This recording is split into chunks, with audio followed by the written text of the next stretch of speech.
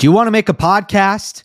Spotify's got a platform that lets you make one super easily. It's called Spotify for Podcasters. It lets you record and edit podcasts right from your phone or computer. So no matter what your setup is like, you can start creating today.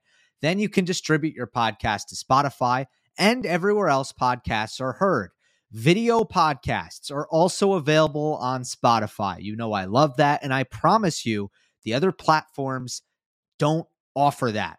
With Spotify for Podcasters, you can also earn money in a variety of ways, including ads and podcast subscriptions. And best of all, it's totally free with no catch. I've been using Spotify for Podcasters from the very start. I highly recommend you give it a try. Just don't post on Monday. Download the Spotify for Podcasters app or go to www.spotify.com/podcasters to get started. Welcome, everyone, to Monday Match Analysis. I'm Gil Gross. Daniil Medvedev is Miami Open champion. He adds to his ever-growing collection of trophies with number 19. All at different tournaments, 18 of them on hard courts. It's another huge hard court title for Daniil Medvedev. He beat Jannik Sinner in the Miami Open final in straight sets. 7-5, 6-3. I am excited to break it down. But first, let's contextualize this unbelievable Daniil Medvedev run. He made 5 finals in a row. He won 4 titles. I think it's going to end in Monte Carlo, so I don't think I'm doing this prematurely. I don't think so. So let's talk about this run as if it's over. Maybe it keeps going, but I think it's over. Let's talk about it. Is it his best ever? 5 finals in a row, 4 titles. Is that his best ever? Well, there's some stiff competition. In 2019, he made 6 finals in a row. Washington, Canada, Cincinnati, U.S. Open, St. Petersburg, Shanghai. There were 3 titles in there. End of 2020 into 2021. There was an offseason in between, but this was the best win streak of his career. He won Paris. He won the Tour Finals. He won the ATP Cup. He went to the Australian Open final, lost to Novak Djokovic. It was a 20-match win streak, longest of his career, but it was all big events. Tour Finals, Paris, ATP Cup, where you're playing a lot of good opponents, Australian Open. So in that 20-match win streak, remarkably, he had 12 top 10 wins. Insane. I actually remember being the number being 13, but when I checked before this video, it was 12. So maybe I made a counting mistake. It was either 12 or 13. All right, it was unbelievable. So was this one the best? It's hard to say. 2019, he made 6 finals in a row, which is obviously better than 5. Plus, you had a major in there in the U.S. Open, which is pretty significant. 2020 to 2021, more top 10 competition, bigger events, 3 titles. But again, this was a little bit longer, and this was 4 titles. So here's what this one has going for it. He has never won 4 titles in 5 events. By that metric, it's the best run of his career. I don't know, though. Between the 3, if you guys feel strongly, you can jump in the comments. Here's something that is inarguable. He's on pace for the best season of his career. He just tied his career high in titles already with 4. And easily, he's at a career high win percentage right now. 30-3 is his record on the season. That's a 90% win percentage. That's through the roof, off the charts. Unbelievable what Daniil Medvedev has done since January. Let's get into the final. The level wasn't through the roof. It wasn't a classic. At the start of the final especially, the level wasn't all that high, but it looked like certainly it was going to be a really even match. What happened was Medvedev got better. Sinner got worse. He got more tired as the match went on. And obviously we'll get into detail in that respect. So it went from a match. At no point was it an incredible match, but it certainly seemed competitive. And then it started to get a little bit tilted. Medvedev's strengths were too strong in this match. His strengths were too strong. First serve and shot tolerance. Those are the main things that stood out to me on the court as, what was kind of shifting things to Medvedev in Medvedev's favor. And at the end of the day, those are what Medvedev is best at. First serve and shot tolerance. It's a good description of what he does so well. And by the way, those things are not often packaged together in the same player. And that's why we've talked a lot about the uniqueness of Daniil Medvedev, a play style that really didn't exist until he and Alexander Zverev and Hubert Hurkacz came along. Although you can make an argument that Andy Roddick was kind of in the same ilk. So first, I want to talk about rallies. Then I want to talk about serve. Then I want to talk about some tactics. And then we'll get into Jannik Sinner and kind of what he needs to improve in order to beat Daniil Medvedev. He's now 0-6 against Daniil. Or conversely, Medvedev is 6-0 against Sinner. For some reason, the statements are the same, but they sound a little bit different. Let's talk about the rallies.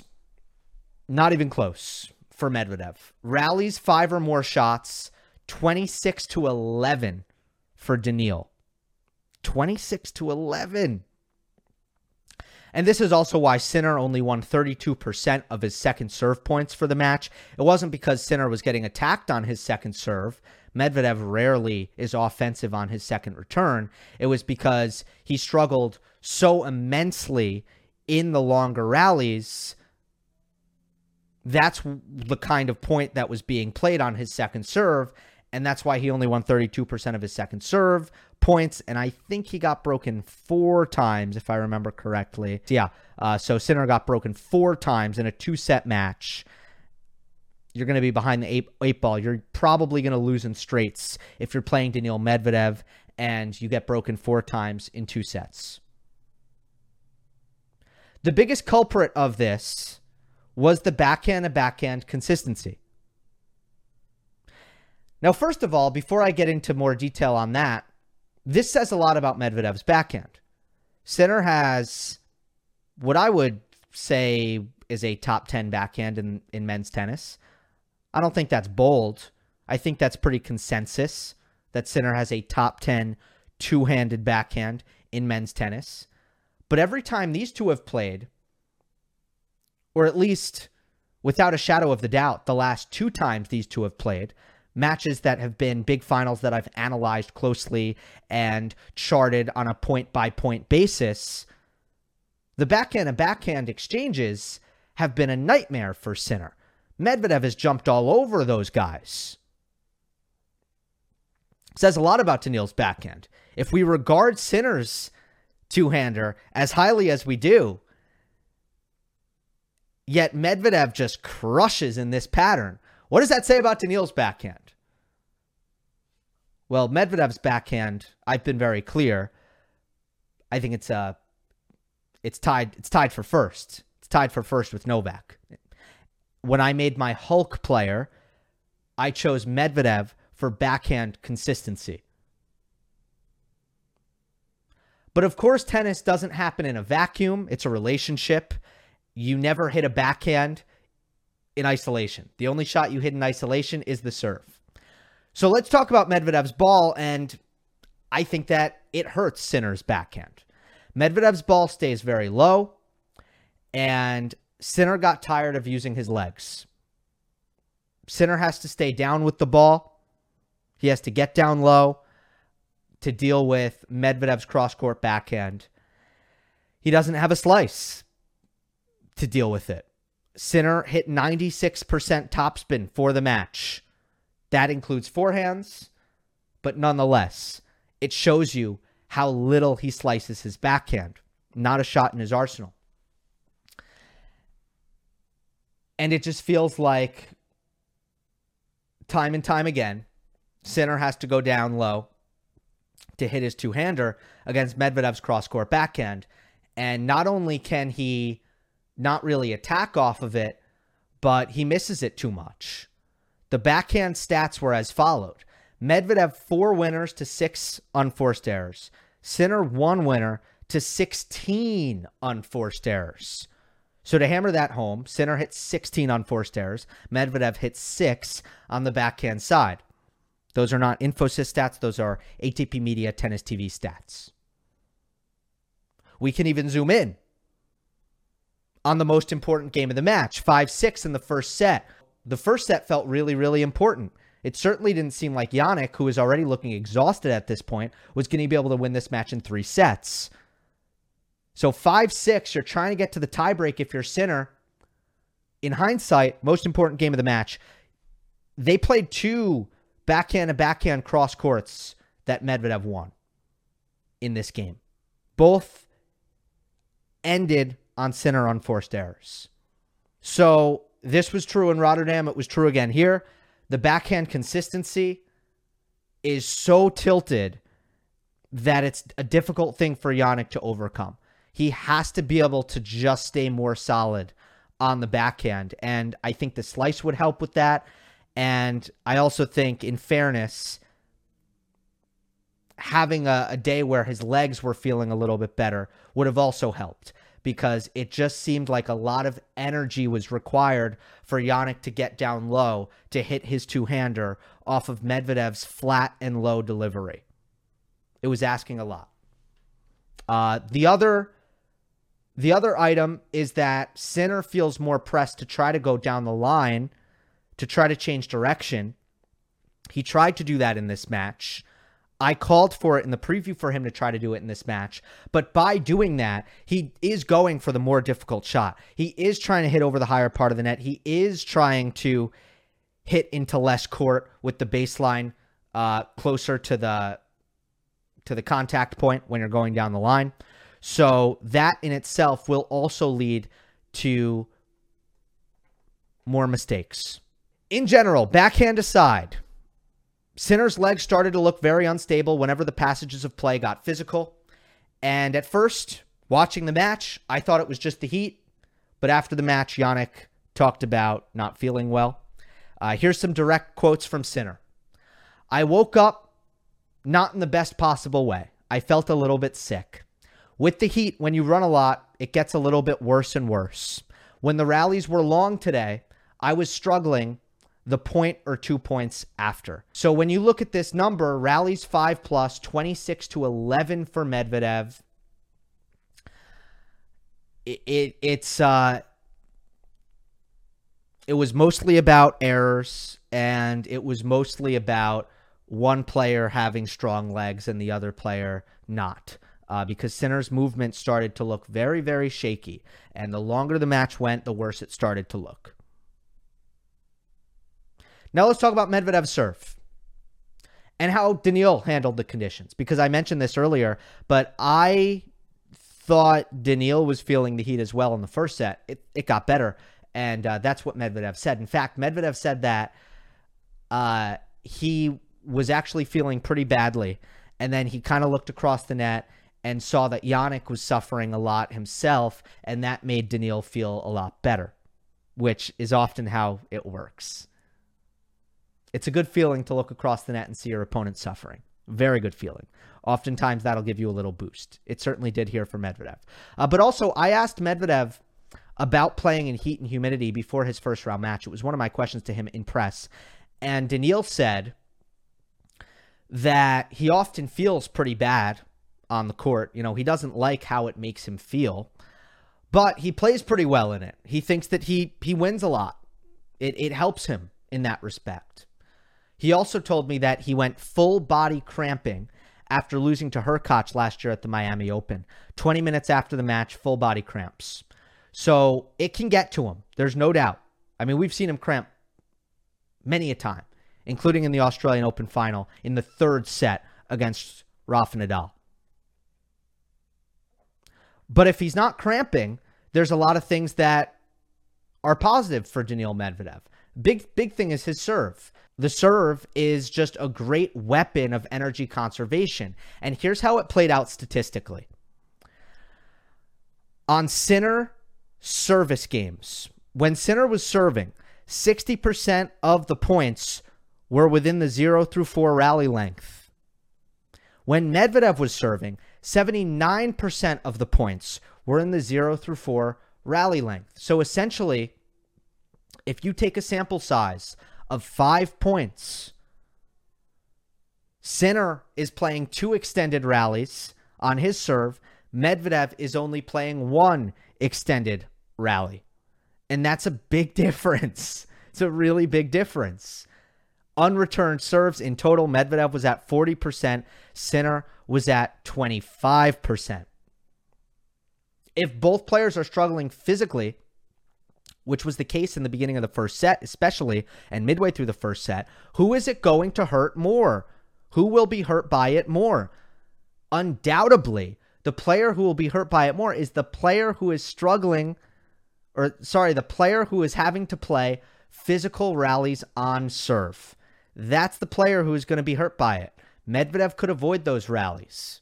I talked about in the preview Jannik Sinner directionals and how in Rotterdam, Medvedev hit basically 3 backhands for every 1 time he hit a forehand, and how that was doing 2 things. One, it was just perpetuating that backhand-to-backhand pattern, which Sinner was losing so often.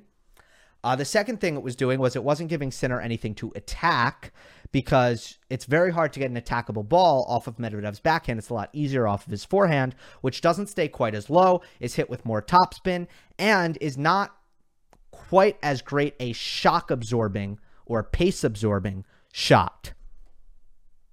Sinner did it. Sinner made Medvedev hit more forehands in this match. Medvedev for the match hit 90 forehands and 94 backhands, so it was pretty close to 50-50. But Medvedev really answered the bell on his forehand side. Medvedev went big.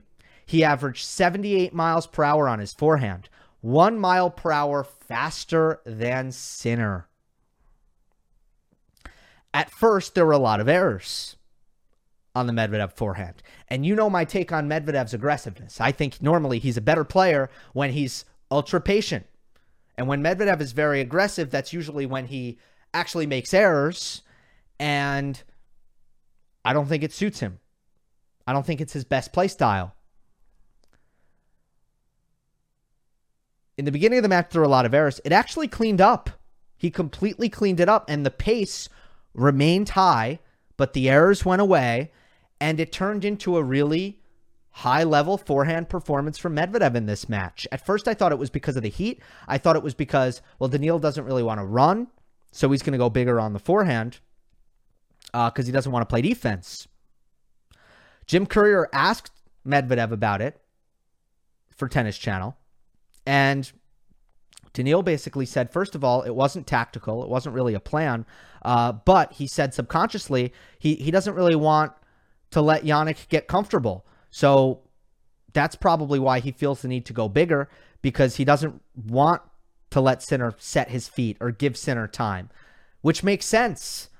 Sinner's one of the most powerful ball strikers in the world when he gets time on the ball. Of course you don't want to give him time on the ball, because while Medvedev might not be intimidated by the power of 99% of the players on tour, Sinner's a guy, he probably does respect his power enough to actually be a little bit intimidated by it and go bigger. I kind of go back to this as the key to Medvedev's success this year. In the past, adding speed to the forehand usually goes horribly for Medvedev. It's not his game, but he's more comfortable doing it now when he needs to go big off of that wing. And as far as I can tell, the big change was with the string technology. Maybe there was some tweaks on technique, but he is playing with a softer string that gives him more power out of his technology, out of his racket. So I think that is making the difference. I got to own up to being wrong about this, because this is an area where I've always felt, okay, Medvedev's pace generation on the forehand is a weakness. And when it comes to any weakness, you start to think about, is it going to get better? And my opinion was always, no, it's not going to get better. Not with that technique, not with that upper body strength, not at that advanced age in his career. I forgot about that factor. I forgot about the technology factor, where Maybe he doesn't need to get any physically stronger, because I knew he wasn't gonna. I knew he wasn't really gonna, I mean, he's 27 years old. He's not gonna suddenly start to look like Jan-Lennard Struff, all right? I knew that wasn't going to happen. I knew the technique wasn't going to really change. I forgot about the technology factor. That is the area where he got some extra speed on the forehand. And it was really helpful in this match because Sinner didn't really get the reward that I thought he'd get from changing up the tactic and making Medvedev hit more forehands. He did not get the reward. The payoff wasn't there. You got to credit Daniil for that. Now let's zoom in a little bit on Sinner. The other thing I talked about in the preview is that he needed to mix up his offense. He needed to finish at net. I didn't talk about drop shots, but certainly that's a part of it, right? Creative finishing against Medvedev's defense because power isn't going to cut it. There were plenty of times in this match where Daniil was very impressive in his defense, in his absorption of Sinner's power from a deep court position. And again, the way you have to deal with that on the other side of the net is you have to finish in the forecourt or you can hit drop shots. 2 weeks ago today, I was talking about the Indian Wells final and how every time Alcaraz hit a drop shot, it was a winner. Medvedev is very good when he gets to drop shots. So I was so intrigued to see what's going to happen. Is the Alcaraz drop shot going to work? Or is Medvedev and how talented he is when he gets up to the drop shot, is that going to be better? No, that didn't matter because it was a winner every time. So what did it matter how good Medvedev was when he got there? He never got there. 2 weeks later, we can talk about the exact opposite. The drop shot never worked. It was never a winner. He hit 7. Sinner hit 7 drop shots in the match. None of them were winners. 4 of them he missed in the net. Another 2 he lost. There is one point that I don't have charted. So the moral of the story is this. Sinner either lost all 7 when he hit a drop shot or 6 of 7. And I'm not sure exactly which one it is. Now, I will say this. Even if Sinner would have had a better chance of winning if he hit 0 drop shots in this match, I am very glad that he didn't hit 0 drop shots in this match. I can tell you about his execution. I can tell you that his drop shots weren't good. I can tell you that his drop shot is a work in progress. But here's what I'll also tell you. He used to not hit drop shots at all. And Sinner is still in the developmental stage. He is still in the part of his career where it's not really about winning the match today or tomorrow. It's about being the best player in the world 2 years from now, hopefully. If I'm Sinner's team, that's the mindset here. You're 21. Athletically, there's some growth. The serve is still getting better. And there's still parts of the game like the volley and the slice and the drop shot. It's still getting better. So it's never going to get better. Here's the point. It's never going to get better if he doesn't hit it.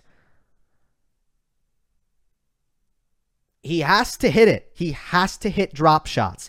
Even if it stinks, he's just got to do the right thing and hit it. Because developmentally, it's going to pay dividends in the future. So I will not criticize Sinner for playing the right shot and using that tactic. I will not. I refuse. I will praise him for hitting drop shots. Drop shot needs to get better, though, or he's going to keep losing to Medvedev. Let's talk about net play. Sinner was 10 of 16 at the net. That's not great. Not awful. Made a great volley on break point at 3-all in the first set. That was great, right? But also hit some bad volleys. Ultimately, I just don't think he was there enough, given the circumstance. given how his legs were feeling, given how much he was getting destroyed in extended rallies, 10 of 16 is not enough. 16 is not enough. Now, if things were going all right from the baseline, I might say, all right, you know, he did his best. But ultimately, if you're getting destroyed from the baseline, you got to be able to get forward more than that. Why wasn't he able to get forward more than 16 times?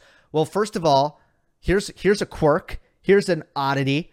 He only serves and volleys on the ad side. This was true in Rotterdam, and this was true in this match.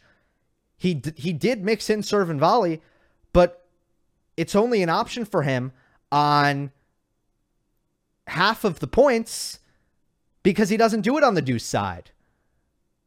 This is strange. Most players are a little bit more comfortable doing it on the deuce side compared to the ad side. For Sinner, it's the opposite, but it takes away his opportunities to serve and volley as much as he potentially could. So that's not good. And if Medvedev was deep into the analytics here, which I'm guessing he was, that means he knew that. And part of serve and volley and what makes it effective is the unpredictability of not knowing what kind of return you should be hitting. That's a major weapon of it. And if Medvedev was on the deuce side every time, knowing that Sinner wasn't coming in, it was going to make him, or I should say, allow him to return better. So I don't know what's with that. But I also think it's a movement thing. You know, there wasn't a lot of serve plus approach, and Jannik does do a good job of hugging the baseline and taking the ball early. He does not do a good job of recognizing the short ball and moving forward quickly inside the court and just transitioning to net. Like, the movement that is so natural for Tsitsipas and Alcaraz, and look, there's no better example than Federer and how natural the movement was for him. You know, to be on the baseline, to recognize the short ball, and then to kind of move forward through your approach shot and get to net. You know, it is a different footwork. It is not the same footwork as, you know, waiting for the ball to come to you on the baseline and staying on the baseline. It's a different footwork, and it just doesn't look that natural for Sinner right now. So he's got to work on that, because I think he knows that he wants to come forward more, and I think he has a lot of trouble doing it because it's just uncomfortable for him for a couple of different reasons. That's all I got. I do want to update the whole tiers thing. You know, I like to talk about tiers, so let's talk about tiers. We're back to how it was for about 3 years. You know, over 2 years, it was Medvedev is tier 1 on hard courts. Is he a tier 1 player full stop? It's a little bit complicated because he isn't that on all surfaces like the other tier 1 players, which was Djokovic and Nadal. Djokovic and Nadal were the same across all the surfaces. They were always tier 1. And Medvedev was surface dependent. So that's kind of how it was for 3 years. All right. So I don't need to see all that much from Daniil to go right back to that, to go right back to how it was for 3 years. So after this run, obviously, we're back to that. Instead of Nadal, it's Alcaraz, but that's kind of your tier 1 now.